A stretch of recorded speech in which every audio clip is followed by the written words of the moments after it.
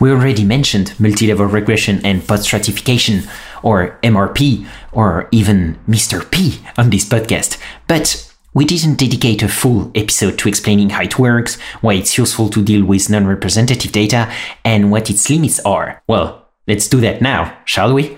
To that end, I had the delight to talk with Lauren Kennedy. Lauren is a lecturer in business analytics at Monash University in Melbourne, Australia, where she develops new statistical methods to analyze social science data. Working mainly with R and STAN, Lauren studies non-representative data, multilevel modeling, post-stratification, causal inference, and more generally, how to make inferences from the social sciences. Needless to say that I asked her everything I could about MRP, including how to choose priors, why her recent paper about structured priors can improve MRP, and when MRP is not useful. We also talked about missing data imputation and how all these methods relate to causal inference in the social sciences. If you want a bit of background, Lauren did her undergraduate in psychological sciences and math and computer sciences at Adelaide University with Daniel Navarro and Andrew Porforce, and then did her PhD with the same advisors. She spent 3 years in New York with Andrew Gellman's lab at Columbia University, and then moved back to Melbourne in 2020. Most importantly,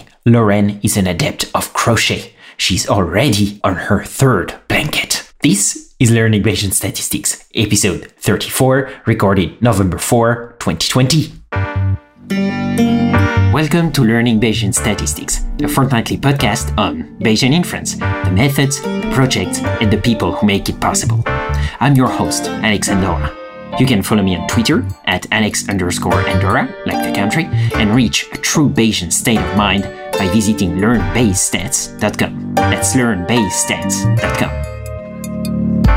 Do you want to support the podcast and unlock exclusive Bayesian swag at the same time? Then you can visit my Patreon page at patreon.com/learnbayesstats. Starting at €3, you can get various benefits like the private MBS Slack channel, early access to special episodes, selecting questions for episodes, or even coming on the show. You'll get more details at patreon.com/learnbayesstats. Thanks a lot, folks. I'm very grateful for any support you can bring me. Let me show you how to be a good Bayesian. Change your predictions after taking information in. And if you're thinking I'll be less than amazing, let's adjust those expectations.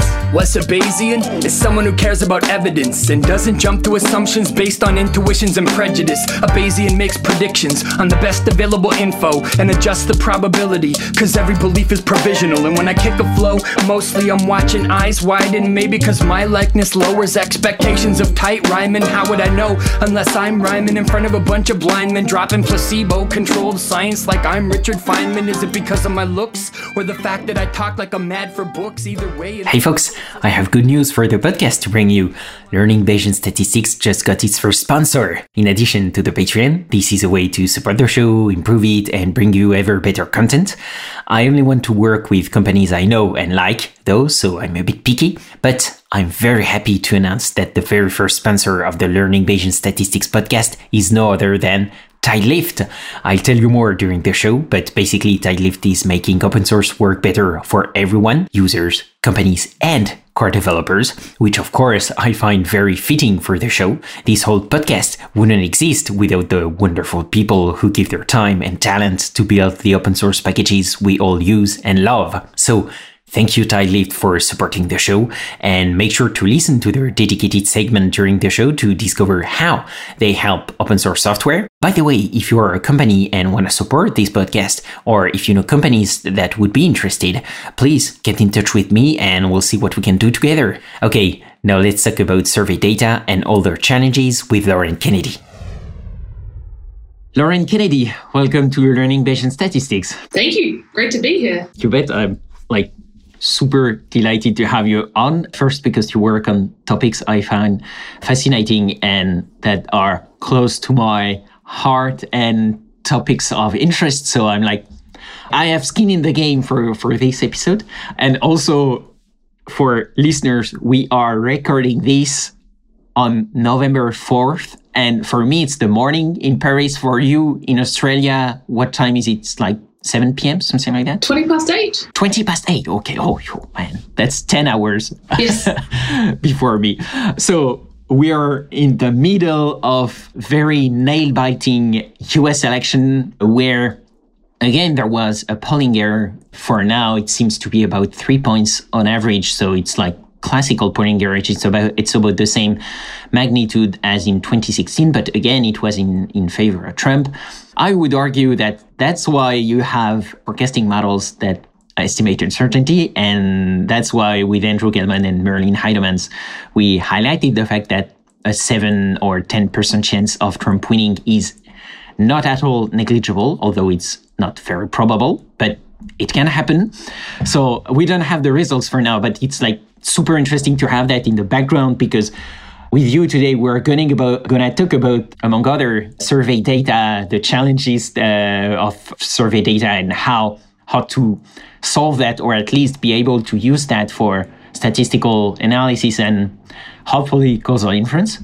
But first, my first question is really crucial. Why are you called Jazzy Stats on Twitter or on your website? I mean, isn't it a great name? Yeah, that is. But I want to understand where it comes from. Well, I feel like, you've got to be a bit enthusiastic about statistics, right? I was in psychology. You have to be very enthusiastic when you teach so that the students know how great it is, because statistics get a bit of a bad rap. But no, it actually, my husband came up with the name. This is terribly embarrassing. I shouldn't say this on a podcast, but whatever. My cat is called Jazz, and so we say Jazzy Cat a lot because she's a very good cat. And so then I was thinking about what I should make my website, and Lauren Kennedy is a very common name. So all the names were taken. So Jazzy Stats, that's good. It's cheerful. I like being cheerful. I think that's good. Yeah, this is great. Congrats on this. And I hope Jazzy Cat is doing okay, by the way, with all the lockdown and so on. She is. She's very spoiled at this point because we've been home for 3.5 months with her. Perfect. That's how a cat should live. Let's start by your background, actually, because you started doing psychological sciences, but you also did math and computer sciences from the beginning. So how come? What's your story, basically? Right. It's not a very normal story, really. So actually, in high school, I loved maths and science. And very much I liked both of them equally, and I didn't really know which one I wanted to focus on. So I ended up applying for and getting into an engineering degree, which I thought was the combination of the two, but turned out to be not quite the case. So I changed degrees after my first year into psychology, which was great fun. But I had all of these prerequisites that I'd filled in maths and computer science, and I was sort of enjoying the maths courses. I've always enjoyed maths, so I just started doing electives to fill up my course load. And eventually I did so many electives that I got a second degree with a major in statistics. So that's really how it came about, through love of statistics and of math. And I guess it was good. And actually I was really lucky in psychology because I had amazing mentors, Danielle Navarro and Amy and Andy Befores. Mm-hmm. I think they picked me out in second year or third year, and they had me sort of hanging out in their lab and working with them, which was great fun. And I went on and I did my honours with them and then my PhD with them. And so the whole lab was very Bayesian, not in terms of Bayesian data analysis so much, but in terms of Bayesian models of the mind and how we learn. So it was a very strong Bayesian group. And so when I started doing my PhD, I sort of started getting into this idea of how do we actually analyze the data that we have in psychology? And so I think initially I was supposed to do cognitive models like the rest of the group, but I was just super interested in data analysis.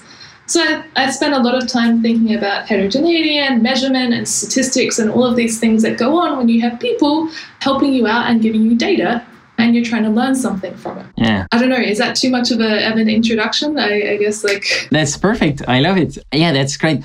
So that means that, at the beginning, you were interested in how the brain works, how we make decisions, and so on. And with time, you focused more and more on the methods of how we can learn about the brain and how we make decisions and so on. And so that makes sense to me that during this path, you encountered Bayesian methods, because we often say that the brain works in more Bayesian ways. So that's totally logical to me. And that's really cool to see that, that you can start with an applied social science. And then if you want, focus on more methodological and math-heavy stuff because you do more of that now. So before diving into your stats work, can you tell us now what part of the social sciences you're focusing on right now, and just define it for us? So that's actually, it's a really tough question. So specifically, I'm really interested in the parts of social science where people are providing data and we're trying to analyze it and learn from it, right? So these are experiments and they're surveys and they're sort of people filling out scales for us. So I'm really interested in the data that comes from people because it has really unique properties. Yeah. I don't know if it has a definition. In psychology, we kind of call it psychometrics, which sort of incorporates measurement and analysis and sort of understanding of scales. I don't know if it has like an actual name, but it means you get to hang out with a lot of cool people who are working hard at trying to analyze this data, and there's lots of really cool problems in it too. So I'd super recommend it. Yeah, that means actually you can work with a lot of applied researcher, and you come into the project and help people understand how they can use the genetic data they have on their hands. Right. Yeah, so it's interesting, right? So I work a lot with survey statistics. I work with survey folks who are running the surveys and also statisticians who are interested in analyzing it. But at the same time, I have my whole cognitive science background, right? And so I still talk to a lot of these people who run very sort of basic sciencey experiments and think about how we learn information. And I think the connections between the two are just super strong and super interesting. Yeah, definitely. We're going to dive into that a bit later. And actually, I'm curious, because you do a lot of Bayesian statistics, and how does that work with the people you're working with? Like, how Bayesian are the fields you're working with, and how does that interact, Yeah, so psychology is interesting because it sort of had a Bayesian sort of push as I was doing my PhD, so it was kind of timely for me. Yeah. So I feel like there's kind of like quite a lot of Bayesians and there's a lot of Bayesian thought out there, and there's quite a push towards it. Sort of within the survey world, there are a lot of Bayesians out there, especially like the folks who do MRP like me, but there are also a lot of folks who would use more traditional methods like regressions and just sort of more weighted frequentist methods. And, that's fine too, but you have to be aware of like the benefits of these things and the negatives as well. That's always something I'm wondering about, like also like just for, the diversity of your co-authors pool. I'm wondering about that, like how diverse is your co-author pool? How diverse is it? I'm still young academic-wise, so it's getting more diverse with time, I think. I super love talking to people. I think that's kind of the nice thing, like just getting to talk to people and hear what they're passionate about. Okay, but so that means that it's not necessarily a blocker, like to be focused on Bayesian statistics, at least in the field you're working in. No, not at all. Not at all. Lots of open questions, lots of interested people. That's great. I'm sure the listeners will be thrilled to hear that. Actually, do you remember how you first got introduced to Bayesian methods, and why did you find them attractive? Okay, so this is a fun story because I actually didn't find it that attractive. So I did sort of a very traditional frequentist undergraduate training, which is pretty standard here in Australia to do frequentists first, both in psychology where we did statistics and also in the statistics departments. They don't talk about Bayesian until honours. Mm-hmm. So I first sort of started getting into Bayesian analysis when I started my PhD with Danielle Navari, and she would agree with this. Initially, I kind of hated it. I was so trained in this frequentist way that I couldn't think about it the right way. Oh, that's funny. But I think now I really appreciate the flexibility of the methods, and being able to use priors in a really specific way is really important for me. Mm-hmm. But I don't think I would never use a frequentist method. It's just I most commonly use Bayesian methods for the sort of work that I do. That means, we're getting meta here, but that means you updated your prior about Bayesian methods and their usefulness. So that's great. I did. Well done on that. And actually, you work a lot with R and Stan, right? That's your favorite technical stack to do these kind of analysis, right? Yeah. And how did you came to using this actually? So R, I think I started using in my undergrad. I was very lucky that I was one of the first years at my university to start using R as like a learning tool. So I don't really remember coming to it anymore. I do remember coming to RStudio and just thinking it was the most amazing thing ever. Stan I started when I started my postdoc at Columbia. And before that I was JAGS. Yeah. Okay, so like before getting into Andrew Gelman's orbit, like, okay, that's interesting. Okay, so let's dive a bit into what you're doing now, because you work a lot with survey data, as we said already, and these are usually very messy, as we can just see for polls, for instance. So can you tell us about those issues, especially missingness and non-representativeness, and, well, what this entails for inference? I mean, it's everything, right? And it's funny that these topics come up most in survey data, because you see it all in people data, right? Wherever you have people, unless you're like a big government agency, people can refuse to do your survey or choose not to take part in your research, right? So wherever you're researching with people and they're providing you their data, you have an issue with non-representativeness, right? Different people have different opportunities to participate. And if you expect heterogeneity, or if you have heterogeneity, that impacts your outcomes. You have bias in your outcomes if you don't control for it or adjust for it.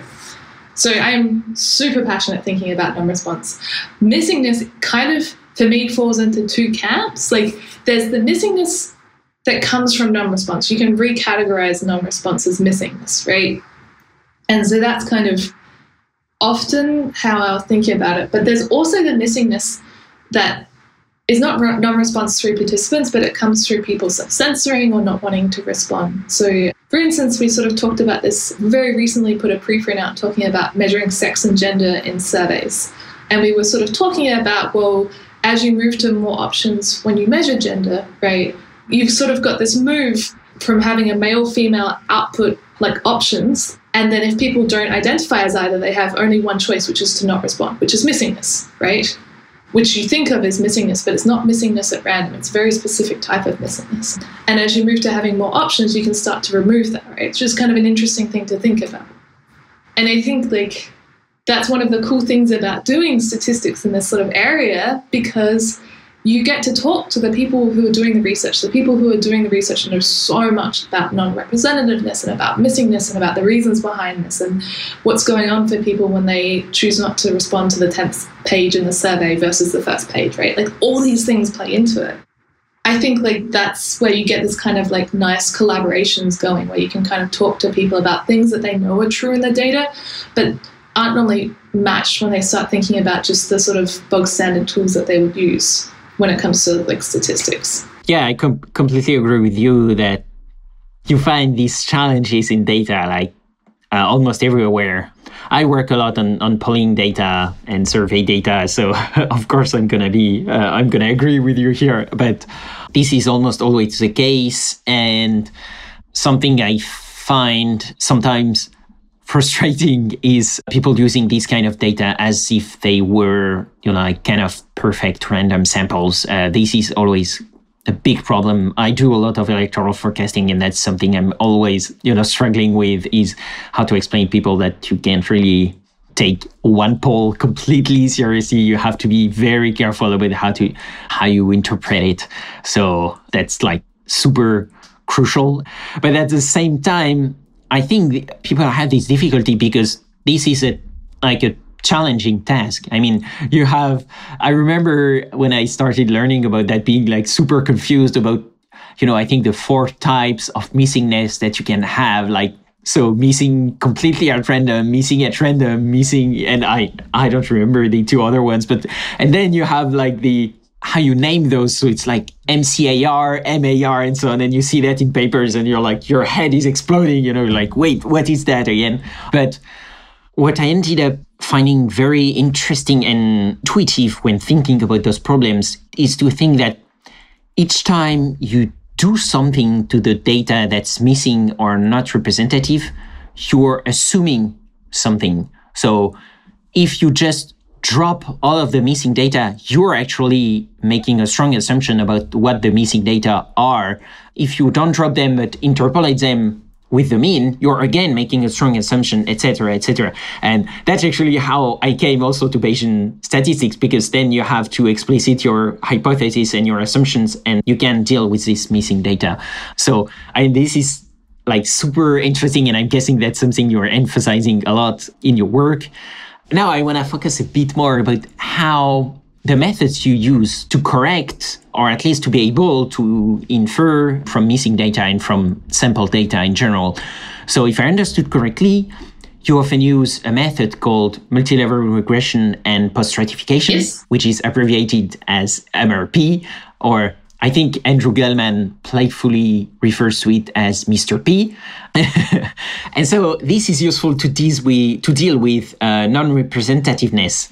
So first, can you explain what MRP is to listeners? There's this sort of idea that you have a sample and it's not representative on some variables, right? Some demographic variables. Yeah. And I think the first thing to realize is that no sample is really representative on all variables, right? You can always come up with a variable that it's not representative on. It's just the way of the world. Yeah. You have a sample that's not representative on some specific demographic variables, right? For instance, like you have a sample and you think it's representative for education, but it's not representative for age or a race or stuff like that. Right. And so you want to use that sample to predict something in the population, to get a population level estimate. And if you want to go down that route, you normally have sort of two options, right?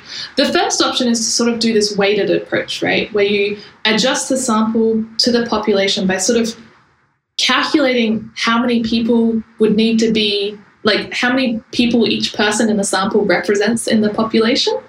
And they have a weight, and some people have more weights or less weights depending on how they've been sampled or included. And then you can do weighted estimates. Yeah. And that's basically, if I understood correctly, that's basically what most pollsters, for instance, electoral pollsters do when they reweight their samples. They are doing exactly that. So that it means that, for instance, someone who is between 18 and 24 will be counted 2 times because the sample wasn't representative in the raw data. Right. And it can get pretty complicated as you add in more demographics. The more demographics, the more variable, the more complex cross tables you have to think about. And as you said, it's like you can't adjust for all the variables that exist. It's like you can't really, it's the same reasoning that you have when you say that you can't prove that something is not dangerous. Like it's not possible to account for all the sources of unrepresentativeness. Exactly, right? So normally we focus on key demographics. And the reason, well, there's a bunch of reasons why we do that, but one of them is that we know them in the population, right? They're measured in the census or something that approximates the census, like the American Community Survey, which we can often use as a proxy. MRP is a little different, right? So rather than thinking about, I want to make my sample like my population on all the variables out there, or at least all the variables I know in the population. Instead, we think about, I have this thing in the population, and so we'll say like, because we were talking about cats, that thing is like whether you like cats. So I like cats. I think they're cool. I only have one, just so you all know I'm not kind of crazy. Alex might like cats or might not like cats, but he answers on a survey whether he does. And we know our demographics. And say we do that a bunch of times, right? And we want to do that. We want to use that data to predict in the population how many people like cats. Not a super important variable when it comes to censuses. They're probably not going to measure it on the US census anytime soon, whether you like cats or dogs. But we want to know. Maybe we don't know. So what we do with MRP, rather than trying to make our sample look like the population, we say, well, what's the relationship between liking cats and your demographic variables? So your demographic traits, right? And so we fit a model that predicts liking cats. This is sounding a little bit ridiculous now. Liking cats based on your gender and your age group and your education level and your race, ethnicity, all these things. And so now we have a relationship, right? We have a model that we can use to do prediction.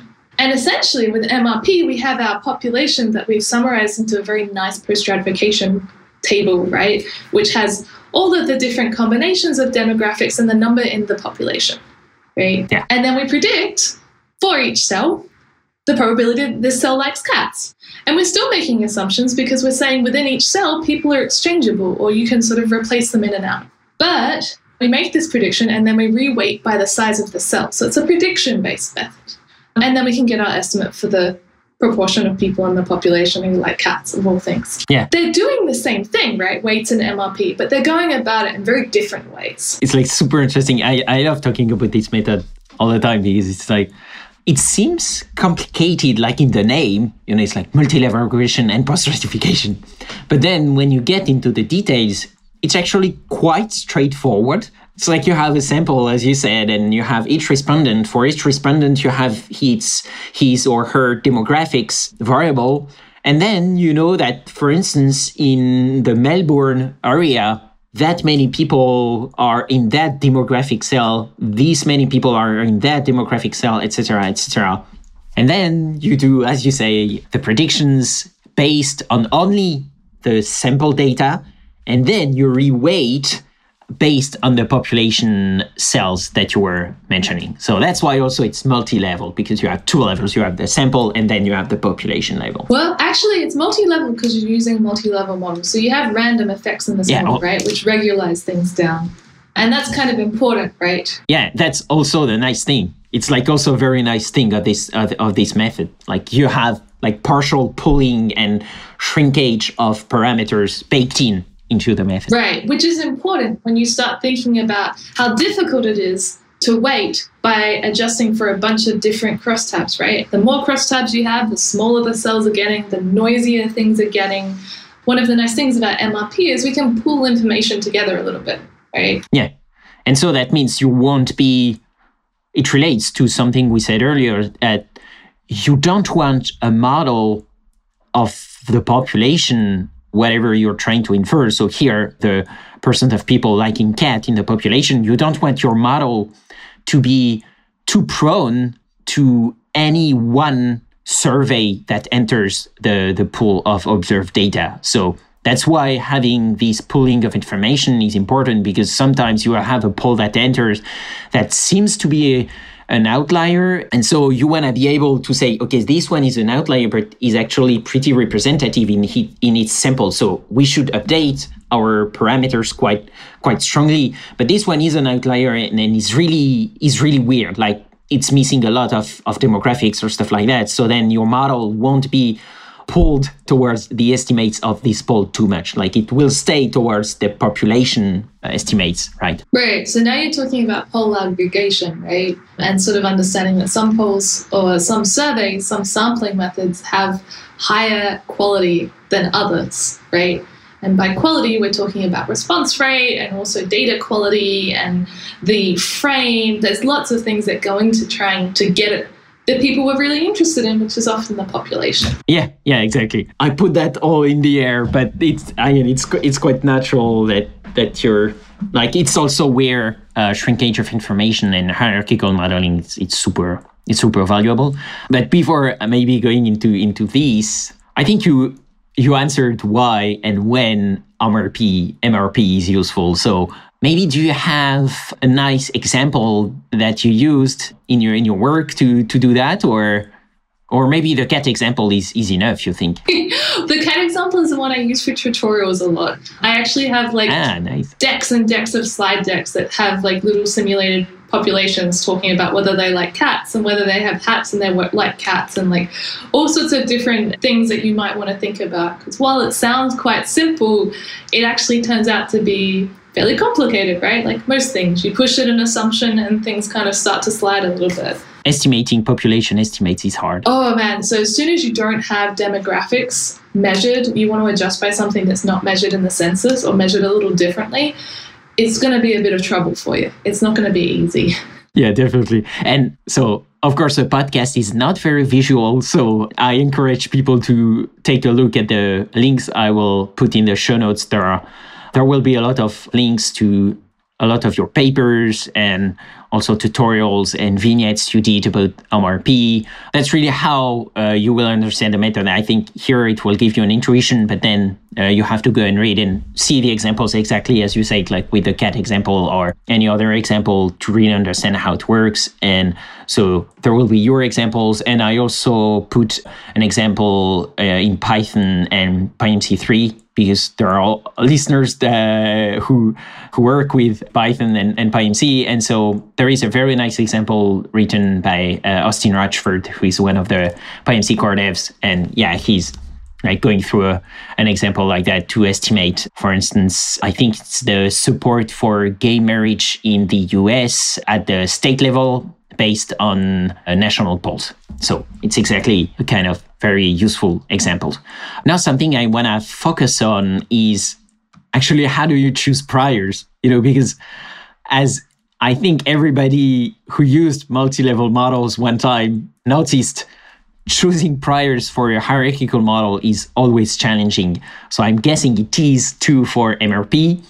And you actually have a recent paper about that co-authored with several people that will be in the show notes.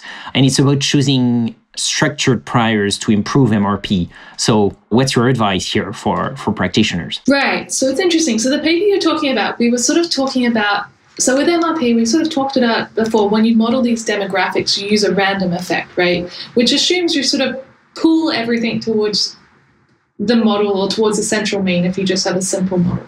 And what we were thinking about is that's kind of strange, right? For a lot of the demographic categories that we're using, it doesn't make sense to pull towards the global mean. It makes sense to pull towards their neighbors, right? So in the paper, we talk about age. An age group is a very common variable to include in your post-stratification matrix. Very, very common to include. And so maybe it makes sense to pull people towards like a random normal distribution, but we thought it would probably actually make a lot more sense to do a model that pulled age groups closer towards the age groups closer to them in time, right? Makes sense. So that if you're 18 to 25, you get pulled towards 25 to 35, right? Rather than towards the global mean or anything like that. Yeah, super nice. Yeah, okay. And that makes sense, right? And then we even pushed it a little bit further and we thought about, well, what about spatial models, right? If you're doing a geographic variable, does it make sense to have a geographic random effect, or does it make sense to have like a spatial component to your model, right?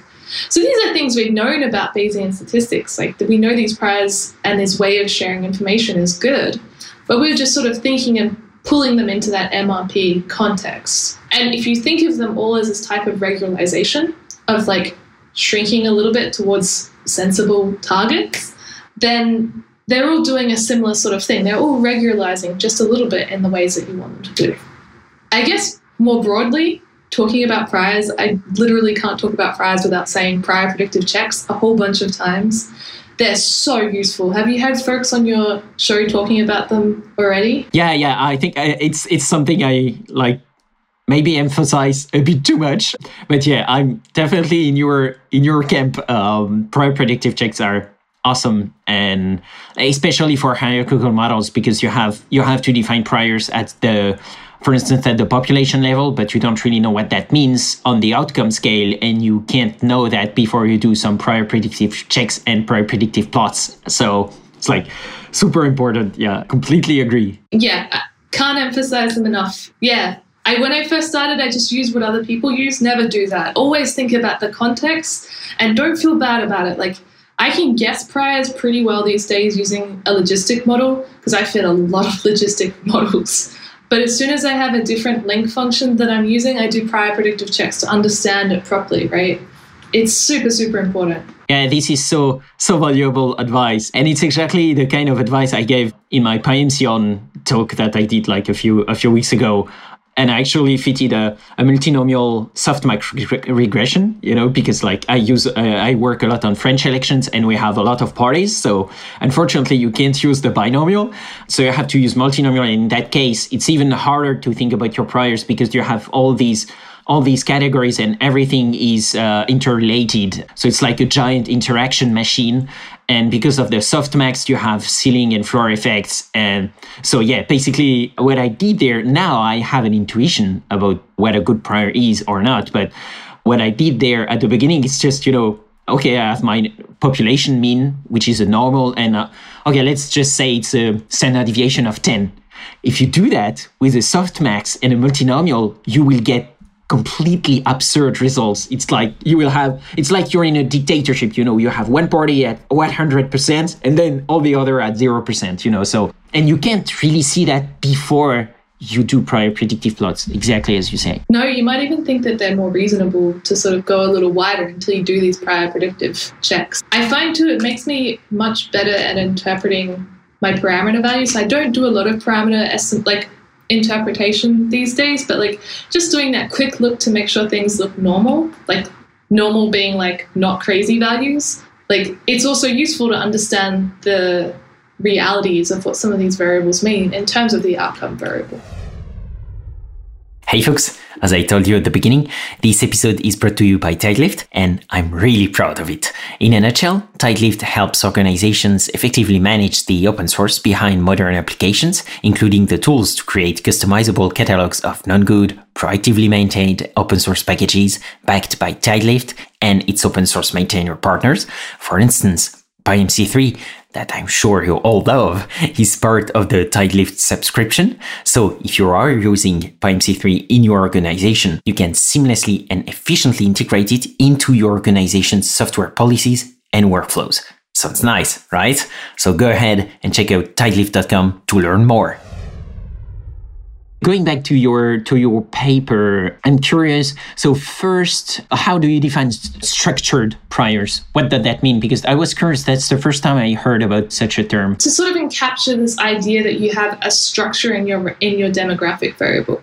You have an underlying structure. It's not just draws from an unordered categorical variable like eye color or something. It has a structure to it. So when you think about it, it's actually quite hard to think of demographics that don't have a structure to them, but something like age group definitely does, something like education level definitely does. Geographic variables tend to have structures, right? Once you get to state, it's a little bit fuzzier, but sub-state, zip code sort of level, you do have geographic sharing. And I think sort of just thinking about the structure of the variables and then thinking about how the priors encapsulate that knowledge. I'm guessing you're explaining all that in the paper, and I didn't have time to read it yet, but definitely will, because it's super interesting and it will be in the show notes again. How do you relate all that, for instance, because what you were saying about, for instance, if you have someone in the 18 to 24 age group, you want him to be pulled towards the 25 to 40 age group and not to the 75 plus. How does that work concretely, mathematically? Do you use for instance, a GP, a Gaussian process would do? You have a covariance matrix that relate all of that, or how do you do that? We used AR1 priors in the paper, but I think there's no restriction on this, right? And so you can see in other work, so Marta and Paul and Aki and I was the smallest author in this paper, so I don't feel bad talking about it, did this really interesting work where I think Paul and Marta fit splines over time, which was really neat, right? And this is drawing the same idea, right? You want to fit and model something that happens over time, right? So you could put a random effect for a year, but that doesn't really make a heap of sense when you think about a variable, which I think it was political trust, something like political trust, which you expect to move with some degree of continuity over years. I tried that random effect, varying effects, if you, whatever you want to call it, on year. Doesn't work really well. No. I think it's much better to use a time structure, as you were saying. So either splines or, you used AR1 in the paper, or if you are lucky, you could use Gaussian process, but then you have computational limits sometimes. But yeah, I understand what you're saying. So you need this time structure to have this covariance between the age group, and thanks to this covariance matrix, they get pulled towards the appropriate age group. Right. So I think it's interesting too, because you have knowledge, right? You have knowledge. It's not just prior knowledge going in, but it's knowledge about the structure of the variables and the structure of like things that you would expect to be related that you're using to build your model up, right? Yeah. And so I don't know, I find that super interesting, right? Like how much you draw on your own knowledge about the world and also your wonderful collaborators who know the data a lot better than you and their knowledge about the world, right? And their knowledge about these things that you're studying. This is fascinating. But actually, I want to talk about last thing about MRP now. And I love to do that in the podcast because we talked about how useful and really wonderful this method can be in a lot of cases. But I'm curious about its limits and its pitfalls. I'm wondering, when would you not use MRP? Okay, so they're two separate questions, right? So I'll answer the first one and then the second one. So the limits and the pitfalls, you're completely relying on your data to be good, right? That's the first one. We're relying on our data to be sort of what it says it is on the box. And we're also relying that once we've adjusted for these demographic variables, there's nothing left. We were talking about different types of missingness, right? So once you've adjusted for these variables, we're assuming that you can kind of exchange everyone that's left in and out, right? So that you can do your predictions. I guess you're also relying on having quite detailed poll data. Like you need the poll's raw data. So you need like one row is one person with each of its demographic variable. If you have binary data, you can do it in counts using a binomial model.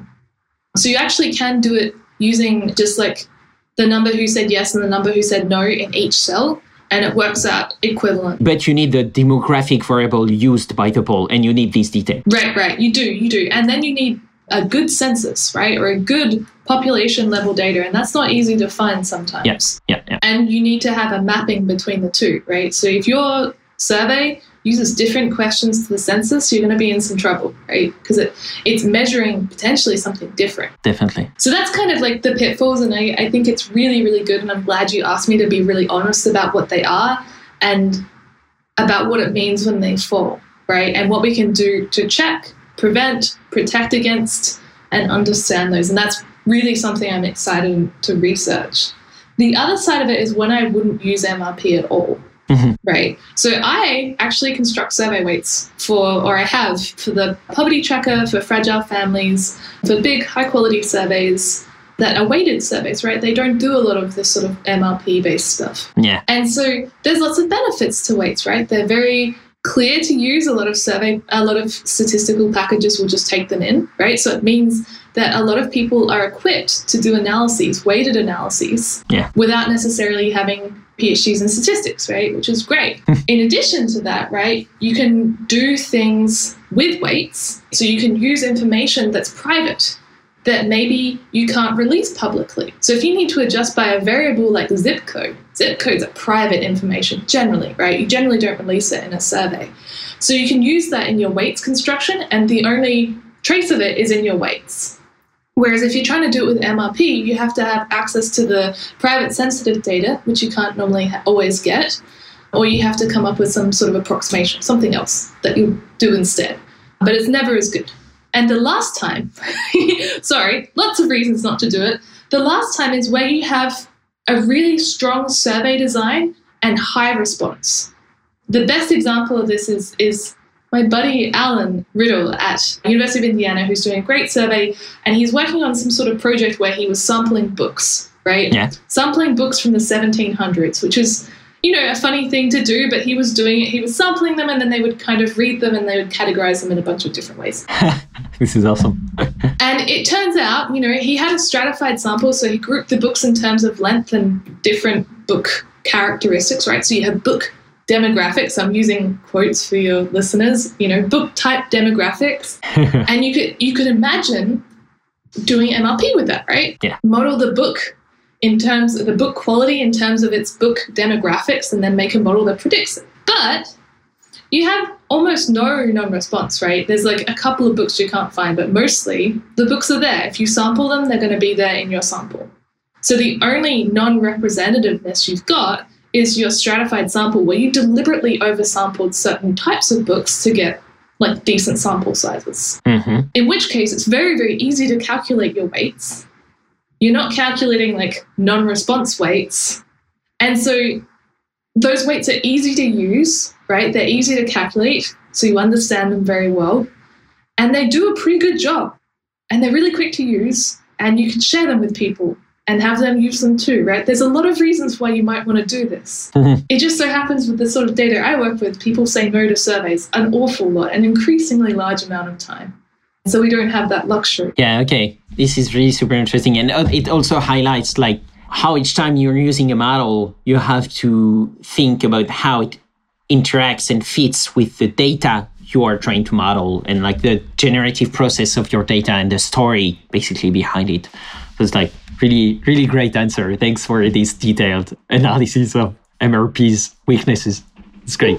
Because as you say, it's like knowing which are the weaknesses and when the key assumptions of a method fall apart, that then you can, well, either change course or try to improve the methods you're trying to work on. And I'm guessing that's a big part of your research is like to go into these shady areas to help MRP shine even more. Yes, very much. And I think too, like there's a lot of reasons to want to be honest in science. And sometimes as like researchers in universities, we sort of have to like, you know, you write a paper and you want to say like it's a really great method so that people like your paper, right? But it's really important to be honest and considerate and to be very clear about the benefits and the costs and the limitations of what you're doing, because that's how we're going to grow as a field, as a group of people, right? Well, that's another completely other conversation, but yeah, that's also something I'm often thinking about. It's like the incentives that often are in research, or at least some fields, like to overstate your certainty in a given paper, and that's always something that's not really good at least in science. And when I get to something that's true instead of something that make people shine or else. So, but that's completely another topic. I talked about that a bit with Daniel Likens in episode 18, if listeners wanna listen. Okay, time is flying by, and I wanna talk at least a bit about imputation, because you work also quite a lot on this. Of course, I'm sure listeners know that it's useful to adjust for missing data, and so I'm wondering what are main methods there for imputation? Well, I mean, there's a few, right? So it's funny, you can actually think of missing data and causal inference and survey sort of statistics. You can think of them as doing the same thing. Just like in surveys, you're sort of imputing a whole new person, right? And in causal inference, you're imputing a counterfactual. And then in imputation, you're normally filling in a hole in your data, right? You're missing a variable, you're missing an observation in one variable that you might have in other variables, and it's kind of like cheese, right? There's lots of different holes. And so I guess like and I thought about a little bit, because you told me beforehand you were going to ask me this, how you would kind of break all these things up. And I guess it's sort of like there's a simple single imputation, right? Where you've replaced your whole with a single number. Yeah. And we don't do this with MRP at all. We've replaced our person with a whole posterior, right? Yeah. And then there's a sort of multiple imputation view of these things, right? So this is things like Amelia. I'm using R packages because I think of the different methods in terms of R packages for some reason. So something like Amelia, which is where you fit a multivariate distribution, normal distribution, over all the variables you're trying to impute. And so you have this big covariance matrix, right? And you fit this, and then you use this to draw new values, right? And you can use this, you can draw multiple new values, right? And you get this idea of imputation uncertainty, which is good. You do have to assume multivariate normal for that one to work. And so, some people think that works well. Sometimes the data I've worked with, it doesn't work quite so well. Something like income is just crazy skewed, especially somewhere like New York, where the tail is just like endless. And there's not many transformations you can do to kind of pull that tail into a normal distribution. Yeah. But there's also things like mice, which is sort of iterative equations. So you can think of it as like predicting one variable by all the other variables or by a bunch of other variables. And then you use that model, kind of like MRP, to predict a new value for that hole that you have. And then you do that for all the other variables. So you're kind of slowly filling up all your holes. And then you do it again, right, with the new data in there. You keep going and going and going until it converges. And then you have something like MI, which is another package that does similar sort of thing to mice, but with a Bayesian model underneath it. Not like fully not like MCMC Bayesian, but it's sort of got a Bayesian sort of underlying it. It's got priors and things, yeah. Okay. Yeah, I see. It's always like missing data imputation is always like kind of always statistically heavy, and hard to explain. But this was clear to me, but also because I recently read there is a really good chapter about missing data in Andrew Gelman's Activatories and Jennifer Hill's last book, Regression and Other Stories. Yeah. Yeah, they talk about exactly the kind of method you just mentioned. So if people are interested, I would refer them to this book and also to episode 20, where the 3 authors went on the show.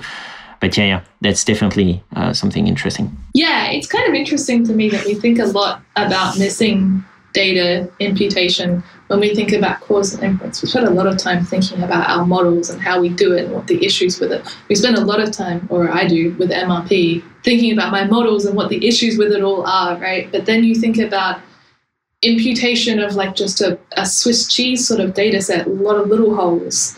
And a lot of times you end up just plonking it into one of these algorithms that does it for you, and you get a bunch of different imputed values for it. You don't, think too much about were the models correct, what are some of the issues with it, was their model's misspecification, all this other stuff that could go on. Definitely. And that's actually a great segue to what I want to talk about, which is, again, what do you think here? Because it seems like a very active area of research, missing data imputation. So I'm wondering, from your point of view, what are still the main weaknesses of the current methods, and, where you would be very skeptical of not to use that, or be very careful about how to use missing data imputation? So I don't know the most recent literature properly. I don't think that I know it well enough to be able to say that. I will say that I've had issues with Amelia type methods, that multivariate normal type methods, when I've had skewed data. And, income is a very skewed variable, and I've worked with that a lot. And that can cause some big issues for you, because even if you do a transformation of it, if it's skewed enough, it's still skewed. That's just the reality of really, really skewed data. Yeah. I do prefer the sort of like iterative equation sort of approach better, but it's slower, right? It is slow. And so you have to balance out that sort of like efficiency of time versus efficiency of like actually just doing the computation. That's one of the methods you mentioned earlier, the iterative approach. Yeah. Yeah. And thanks for your epistemological honesty of saying that maybe you don't know enough about that. I appreciate that. That's something I really, really love on the podcast. The more I work in science, the less I feel like I know. Just generally, I feel like I'm not learning.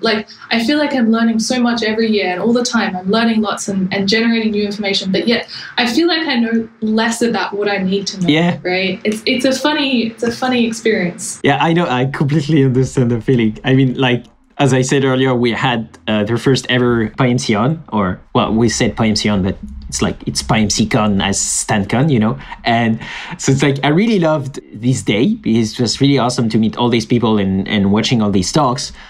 But then it also leaves you with a feeling that you're like, surely there is so much I don't know. And it's I don't know anything, actually. So I understand what you're talking about. But that's also something good, something I wish more people were able to publicly acknowledge, So I'm definitely for this kind of epistemological, honesty. Let's talk now about causal inference, because I really want to talk about that before we close up the show. You mentioned that a bit already, but how do all these statistical methods help you do causal inference in the social sciences, which is something that you're very interested in? Basically, what I'm wondering is, do you have a whole workflow from survey data to causal inference? So there's something interesting about that. So oftentimes surveys aren't interested in causal inference. I find that you see a lot of so the sort of causal inference I'm interested in is sort of experimental design. So it comes out of experimental manipulations, right? There are other types. I just don't do much work with them, right? The quasi-experimental, the natural experiments. I don't do a lot of work with those. Yeah. But they exist in that, good things to do, opportunity arises.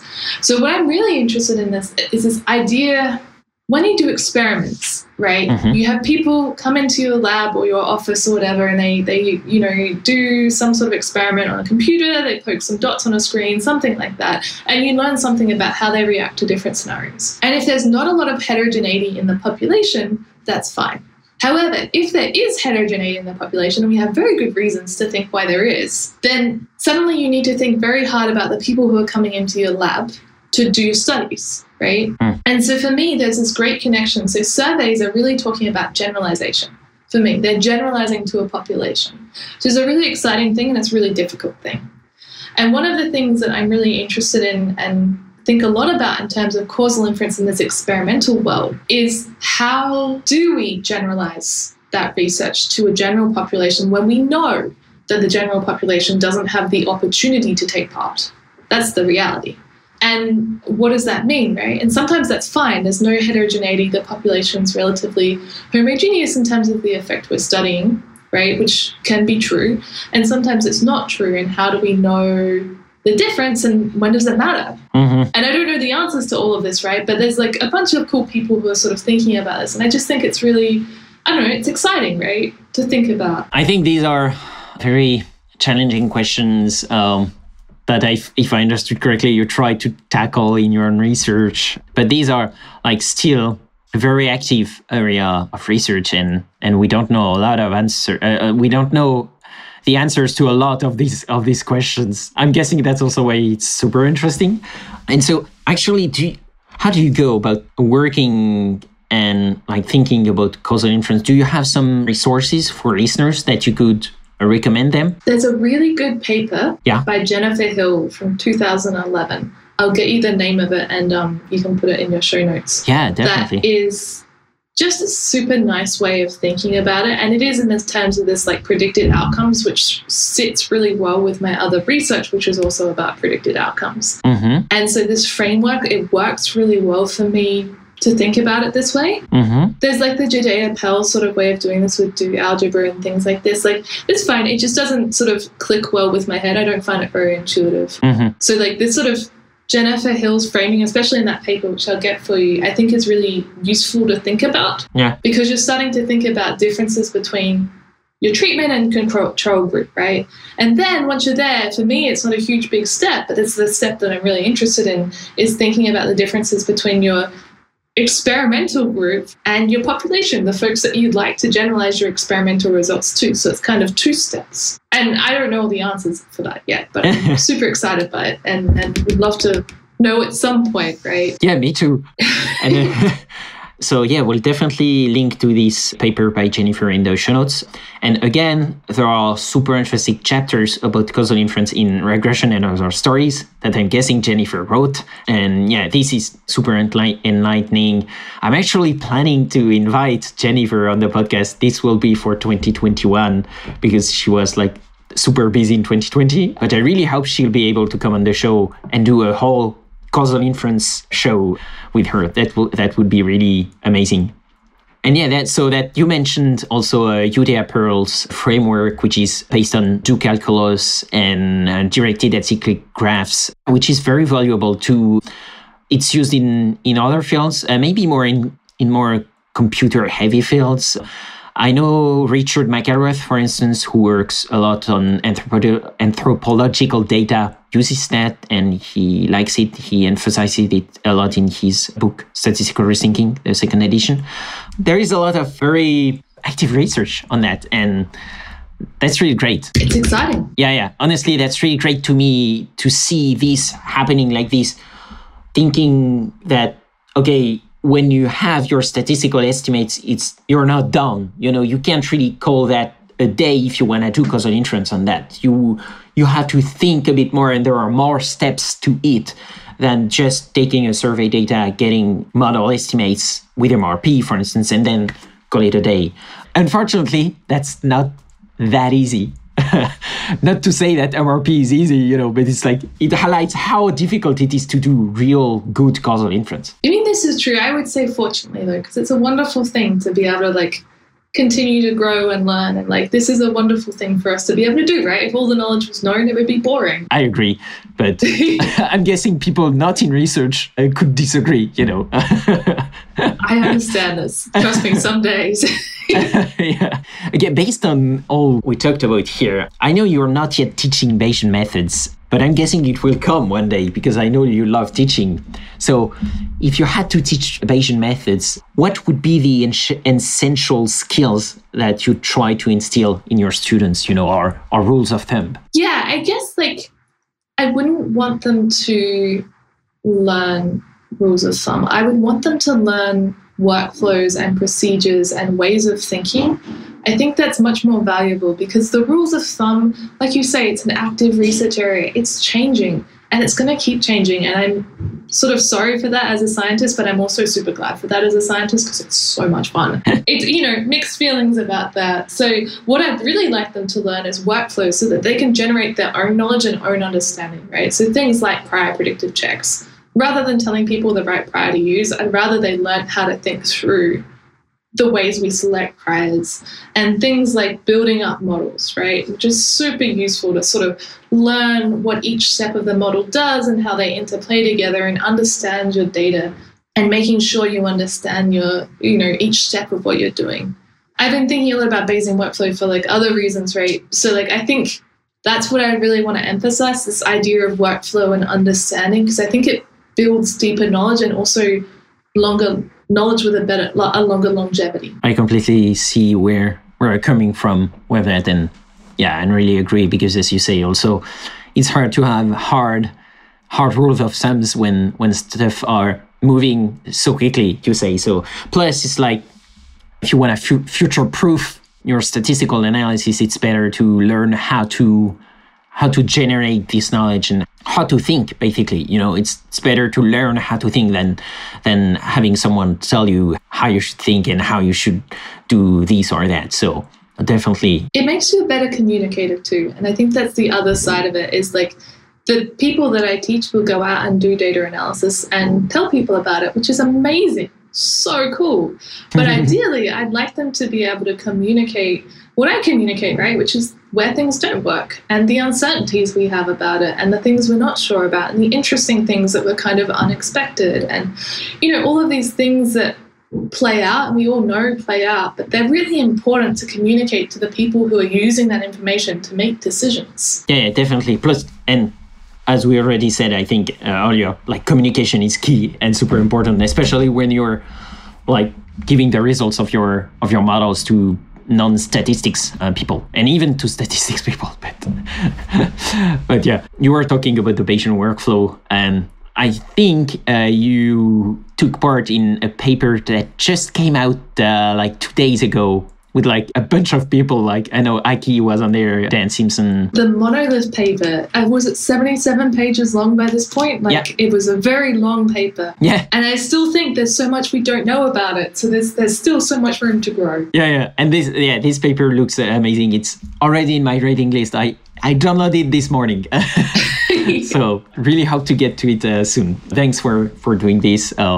Looks really amazing.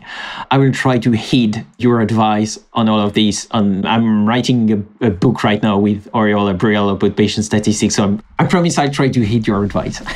There is levels of learning, right? So there's a certain level where rules of thumb are very protective. They protect you from doing silly things. And so that's really good. Yeah. It's just you sort of want to build into that a way of understanding them as well, I think.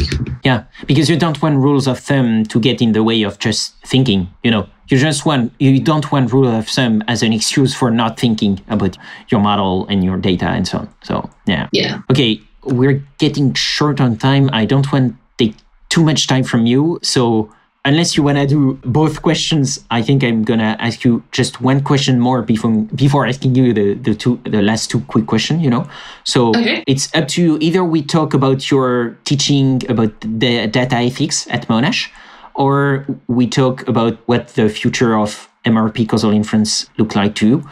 I actually want to ask you about your actual teaching, because you do teach at Monash University and you teach about data ethics. So how does this course go? It's an interesting course, right? So the actual course is data analytics and visualization, right? Data visualization and analytics, one of the two. So the course isn't about ethics itself. But what we did was we kind of viewed it as one of the first times that people in our course would be sort of analyzing data for themselves, right? They would be downloading data from the web and they would be doing different analyses with it and different visualizations with it. And so we talk about a lot of the things you talk about when you start working with data, which is like how you manage data and how you get data and how you read data in and all these sort of things. But one thing that was really important to me was talking about the ethics of data use. And I think it's one thing that I think we really need to make an effort to talking about because it doesn't get talked about a lot, right? Yeah. And so this comes up for me all the time because all of my data comes from people and there's always ethical considerations and response considerations and all these things that play out in it. But I genuinely believe that almost all data has ethical considerations. And by that, I mean it has limits in terms of what we can say. It has people or things or like realities, world realities that it's representing. And we need to be very mindful of that as we talk about it. I was super lucky that I was allowed to kind of weave some of this through in the assignments. And we had a little course where we talked about data fairness, a week where we talked about data fairness, which was good.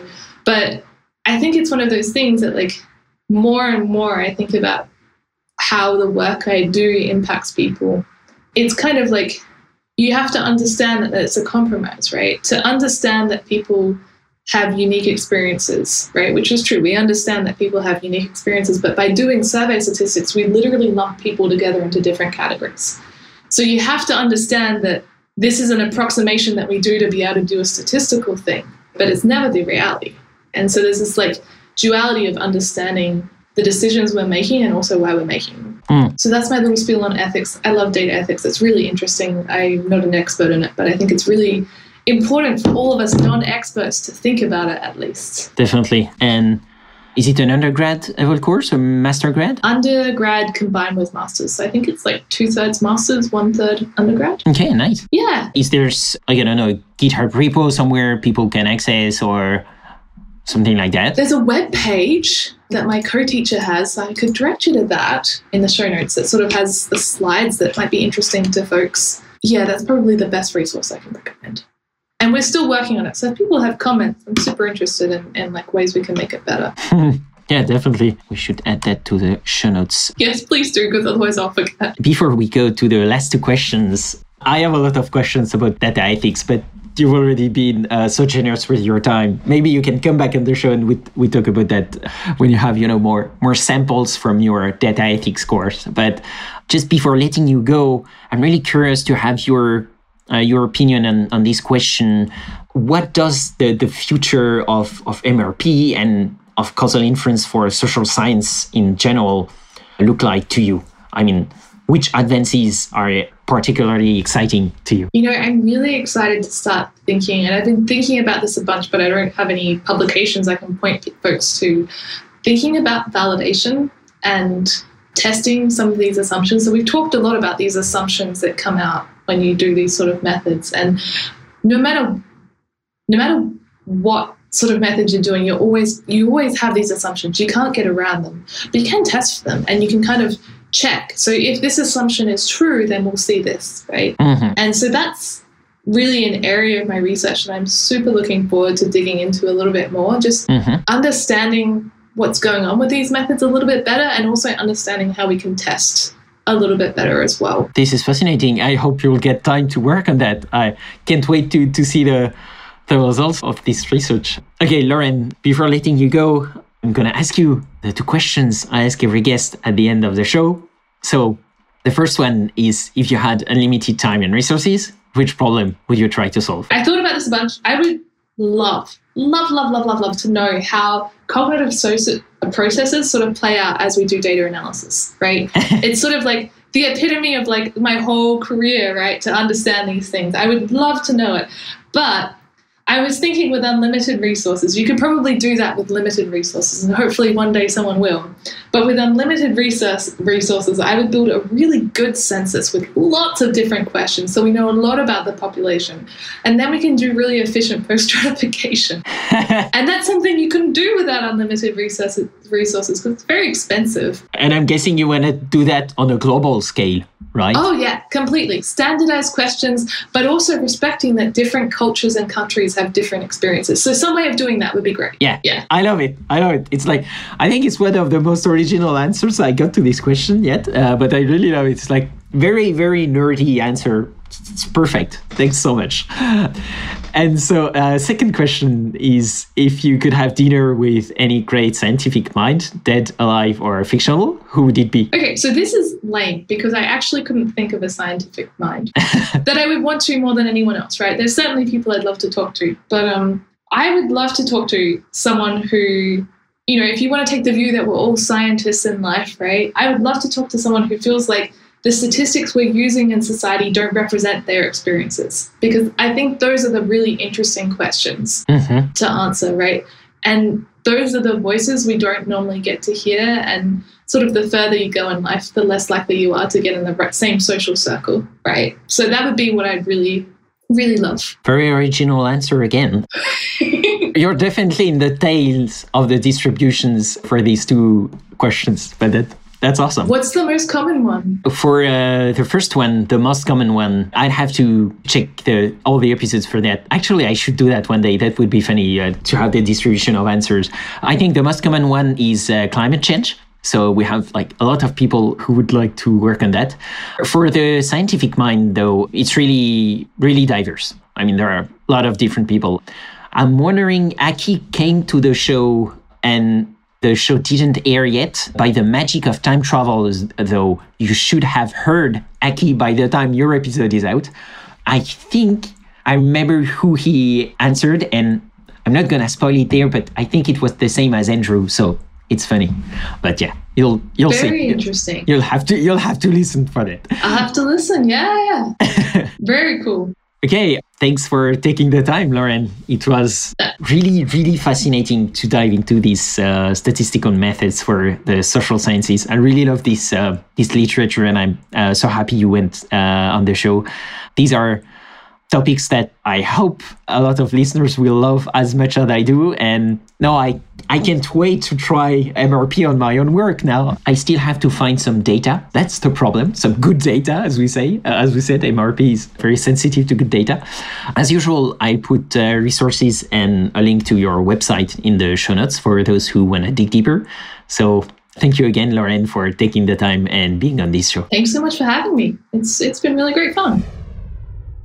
This episode of the Learning Bayesian Statistics podcast was brought to you by Tidelift. Tidelift helps organizations effectively manage the open source behind modern applications, accelerate development, cut costs, and reduce risk with the Tidelift subscription, so you can create even more incredible software even faster. Learn more at tidelift.com.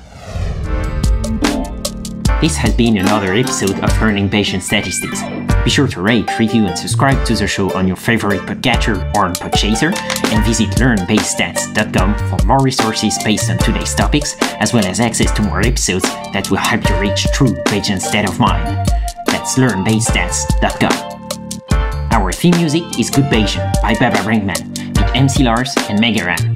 Check out his awesome work at bababrinkman.com. I'm your host, Alex Andorra. You can follow me on Twitter at Alex_Andorra, like the country. You can support the show and unlock exclusive benefits by visiting patreon.com/learnbayesstats.